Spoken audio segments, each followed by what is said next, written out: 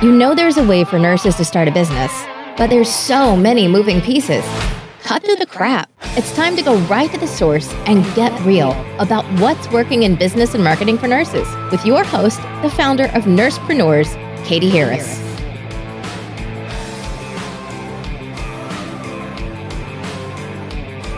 Hi, it's Katie Harris, and this is an episode of the Nursepreneur podcast. And today we have Naseema McElroy with us.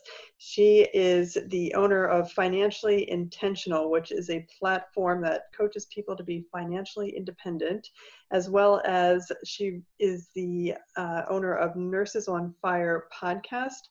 Naseema, thanks so much for being here with us today. Thank you for having me.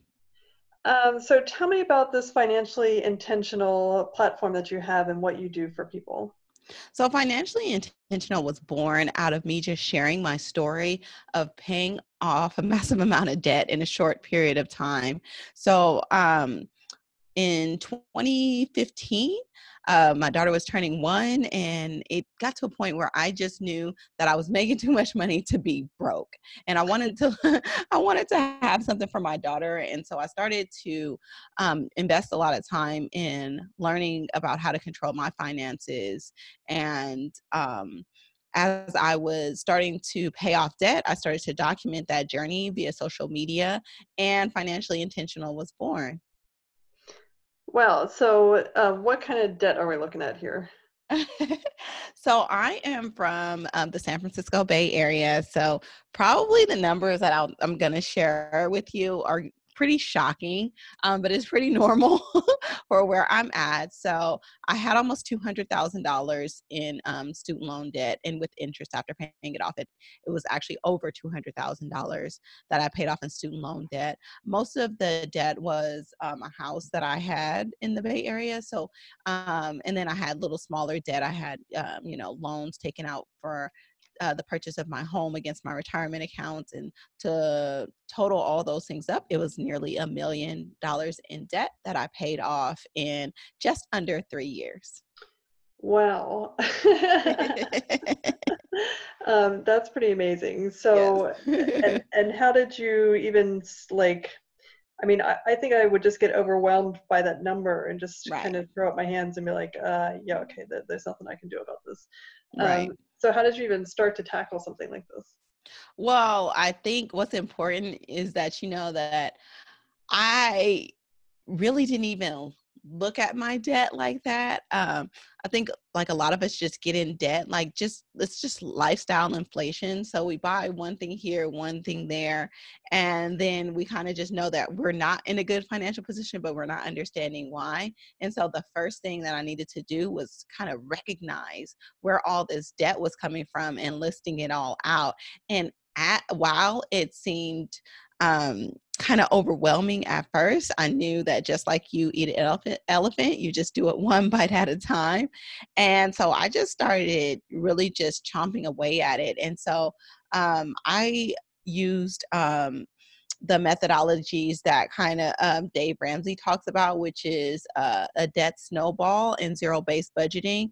And I listed out everybody I owed, listed those debts from smallest balance to largest balance, and every single extra dollar I had, or every dollar that was not going to a bill or something else in my budget, it was going towards this debt. And so once I started paying off debt and I saw those balances dropping and those loans fall off, it created like this momentum that caused me to knock on my debt. And believe me, I never could have imagined that I would have done it so quickly.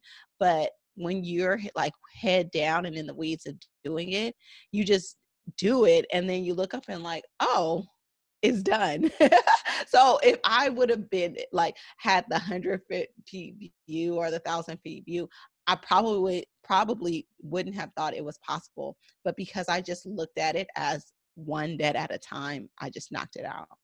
Yeah, I think that's a really great way to look at it. So, but with this debt snowball, it's interesting that you do the smallest balance to the largest balance as opposed to like maybe highest interest rate. Was there a thought process behind that? So most of us didn't math our way into debt. And so I think it's unrealistic to think that you can math your way out of it. So we don't get into debt, and money in general is super emotional. Mhm. So we have to attack it the same way. And so the debt snowball gives you small wins that keep you focused on paying off debt. Because if you get those wins, it gives you that rush that, oh yeah, I can do this. And that's what keeps you motivated. As to where sometimes when you're paying these higher interest debts, you might be throwing money at it and you never see the balances come down. And so a lot of people fall off and they lack the motivation to continue. And so it's totally a psychological methodology to do it. And yes, it does make more mathematical sense to pay the highest interest rate debt, but the success rates are much lower.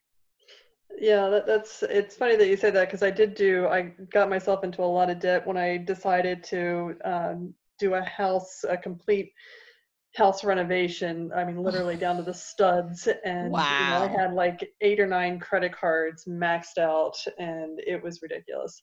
So, yeah, paying off the ones that were, the lower amounts was just it was psychologically rewarding to Yes, get rid of them.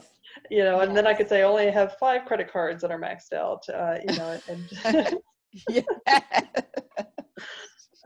but yeah, I was really thankful. I'm like, I don't know what I was thinking with that, but so but talking about the house, I think a lot of us too don't really think of the house as a debt, and I don't know Hmm. if that sounds silly, but Hmm. to me it's just like a necessary expense or something. But what would you say about home debt that we have, because it's pretty rampant? Yeah, so that's the issue, is that a lot of people just think that your house is an investment, like your primary home is kind of sold as part of the American dream, that your primary home has to be an investment. And so oftentimes we get into these houses that are probably a little bit more than we can afford or what we need, because it's what we think that is owed to us, or that is our, right. And um I was there. I was just like everyone else. And because you're told, like when you talk to mortgage brokers and the people who finance your loans, that this is the number that you can afford, and they base it off of like your gross income and all this kind of stuff. But usually it far exceeds how much you can actually like afford without being house poor. So a mortgage should, or your house payment should never be more than a third of your take home pay. And a lot of us are far above that because, like I said, lifestyle inflation, and that's super duper normal. And so people don't think about their house as debt because, like you said, it's just like what it is, right? It's kind of like student loans. A lot of people just think like it is what it is. Like everybody has student loans. People that die with student loans. And so when you step back and really think about your home as an investment, and knowing that getting your housing cost is probably the most important factor for you creating financial freedom, in getting your housing costs down minimally, is the greatest factor in you accelerating to financial freedom. I think that you will start to look at it as an investment, um, or you would want to look at it as an investment. So, it just perspective change. Okay, so you went from being in debt to debt free. So are you able to maintain that now? Do you have strict budgets, or how do you So do that? I'm not 100% debt free, but I am financially intentional, hence the name. And so, like I said, I keep my debt to the very minimum, and the debt that I have is, um, well thought out. It's intentional, right? It's because it's super low interest rates, and I have my money invested as opposed to focusing on paying off debt. So it's growing at a higher interest rate. But what I still do budgeting. I still make sure that I'm meeting my savings rate, meaning that the majority of my take home pay is going towards wealth building. So greater than 50% of my take-home pay is going into saving and investing for the future. And, I think the most important thing is to know what your savings rate is, meaning the percentage of your income, your take-home pay that is going towards, building wealth or reducing debt.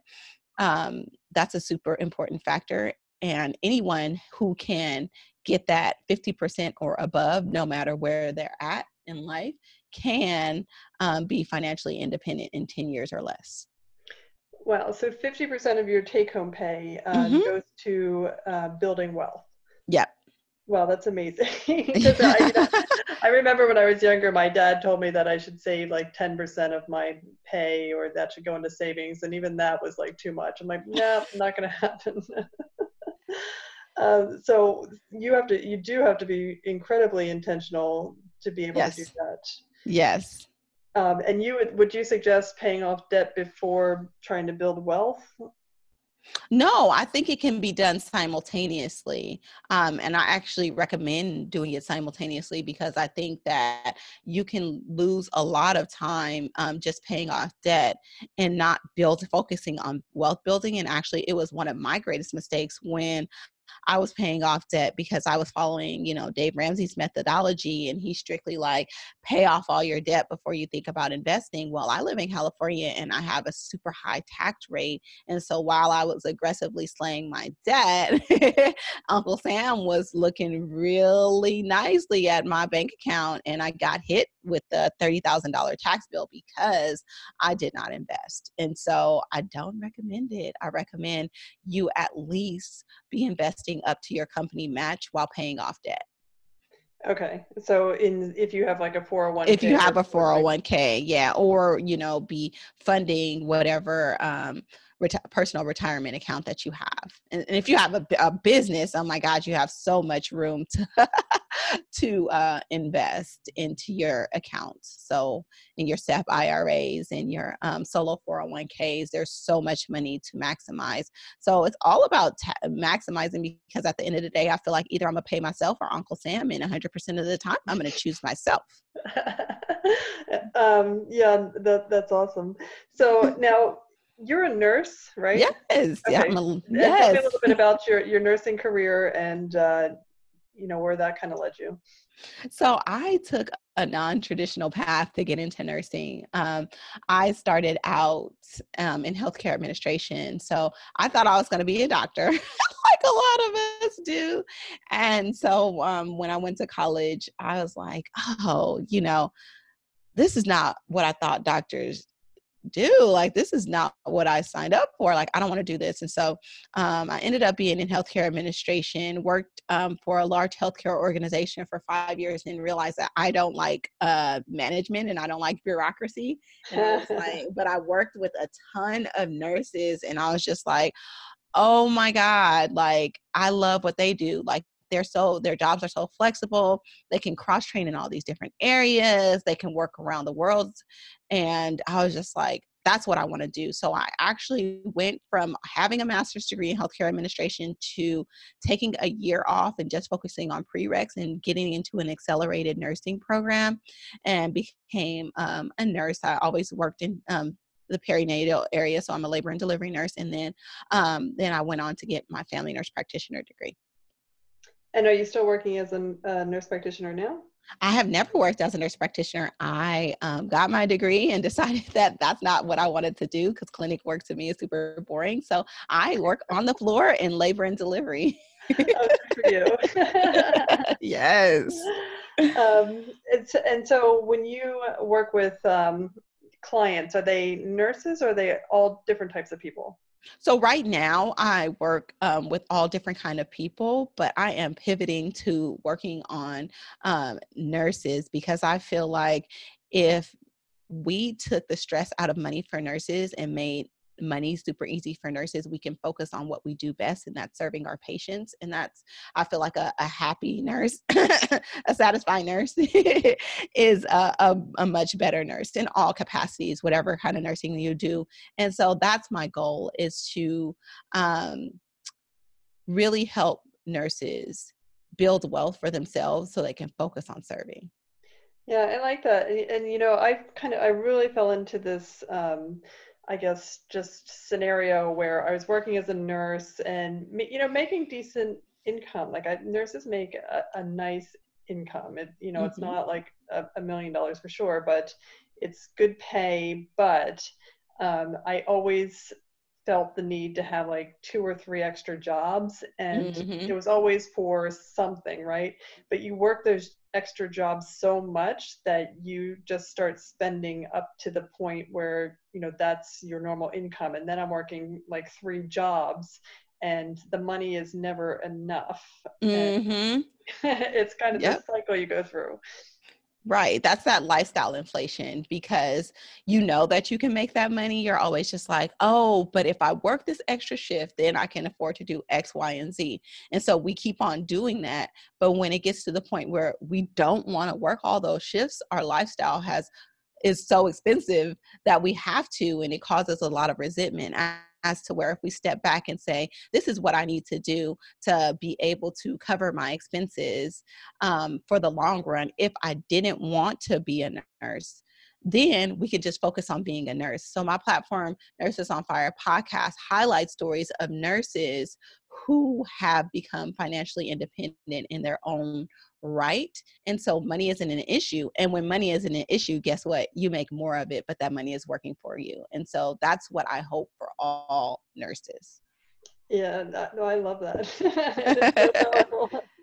Yes. Yeah, and especially because like you said with the nurses, you know, I always and people would always say to you like, "Oh, nurses, I only have to work 3 days a week," and you're just like, "I don't know anyone that just works 3 days a week." Like it just Right. um, Right.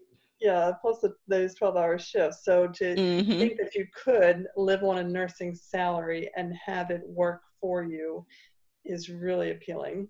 Right. Now, do you have kind of a philosophy of, I don't know, just not ever spending your money, or how do you approach that? Oh no, I love spending my money. I love spending money. I love really nice things. I'm not a frugal person. So if you, so the community that I'm a part of is called a FIRE community, hence the term Nurses on Fire. So FIRE stands for Financially Independent Retire Early. And this community gets a bad rap for being super cheap or frugal. And I just think that that's not necessary to build wealth. I think as long as you're focusing on things that bring you joy, focusing on spending money on things that bring you joy, and then not spending money on things that really don't bring any value in your life, you can live the life that you desire. Life is too short to not have the things that you want. Like I drive $100,000 car, that's important to me, but you won't see me with the Gucci purse, So it's just you kind of just weigh what's important to you and focus on those things. Make sure that you have budgeted for it, and you'll realize that you have a lot more money to spend on things that you actually need and that are serving you. And then you can let your money work for you, but you just have to be intentional about it. Yeah, and I think that's the point that we miss a lot because you know, I have been in that hamster wheel of like I need more money, and it's just kind of like, well, what do I need this more money for? Because when I really think about what is it that I want to do, I want to just have time to hang out and maybe have nothing to do and read, or Yes. you know, go on a nice Yes. vacation. But I don't need four jobs to do nothing. Right. Yeah. Right. Exactly. Um, so have you ever heard of the concept of like a money story? And Mhm. is that something you talk about? Oh, definitely, definitely. I mean, we all have our own money stories, but yeah, I mean, all I do is share money stories because I think that that's what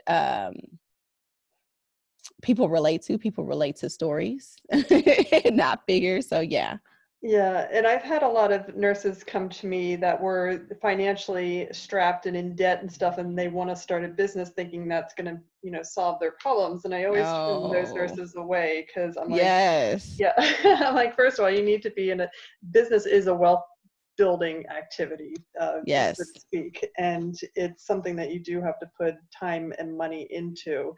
And I always take them back to the money story and say, if you're in personal debt and it's strapping you and it's causing you all this heartache, you're just going to bring all of that into a business, and then you're going to have a business that's, financially strapping you and causing you all kinds of anxiety and distress. Exactly. So Exactly. I think a lot of people want to solve the problem by doing and not by being. And I think if we shift our focus onto who we want to be and act and do the things of that person that we want to be, if we want to be $1 million nursepreneur, we need to take the actions that $1 million nursepreneur would do. And then we become that, not wait till we make $1 million and think that things are going to fall into place. So yeah, I get yeah, it.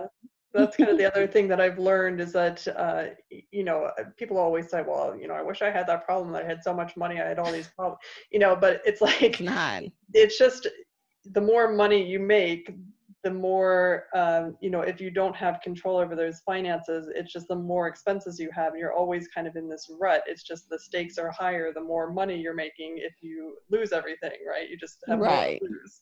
Yeah, I remember somebody early on when I was sharing on my platform told me that I had rich people problems. And I was like, okay, Yeah. guess. It doesn't make any life any less stressful, Exactly. Um, okay, so tell us about like the services that you offer and what you do for people, how you help them. So I do like just group coaching. I have my platform shares, like I said, Nurses on Fire podcast shares the stories of nurses that are doing big things with money. So nurses that have retired in their 30s and 40s, nurses that run $1 million businesses. And I give you actionable tips on how you can do that. But in my group coaching program, I walk you through the path to financial independence from A to Z. It's a step-by-step program where I hold your hand and go through how you can be financially independent in 10 years or less by, I cover things like budgeting, budgeting, investing, legacy building, all those kind of things. And it's done via coaching calls and trainings, and I bring in experts out there like that can teach you about rapid student loan payments and credit and all those kind of things. So it's an ongoing program where, because you just don't solve your money problems overnight. It's a group coaching where, you have accountability from the group, but you're also continuously learning and growing as you go. So that's what I do. Okay, and again, like it's not necessarily all just a group of nurses. It's No. okay. Yeah. Okay, and yeah. So, what is kind of your vision for the future? Where is this business going for you? I see myself as the Susie Orman of nurses. And so I want to be the face of personal finance for nurses globally because, like I said, I feel like if nurses are empowered with their money and are in full control, they can focus on really serving. And so I want to take this brand nationally and make it commonplace that nurses are just good with money. I love it. Yes. All right, Naseema, why don't you tell everybody where they can find you and how they can join this program? Definitely. So I am at financiallyintentional.com or nursesonfirepodcast.com. You can find me on on Instagram. I have a thriving Facebook group. And I also just recently had started a TikTok account, which I'm kind of obsessed with, which is kind of weird because, it's supposed to be for the kids, but I love it. I love it. I have like one video on TikTok and I was begging my niece to follow me so I'd have at least one follower. Pathetic. All right, Naseema, thank you so much. Thank you, Katie.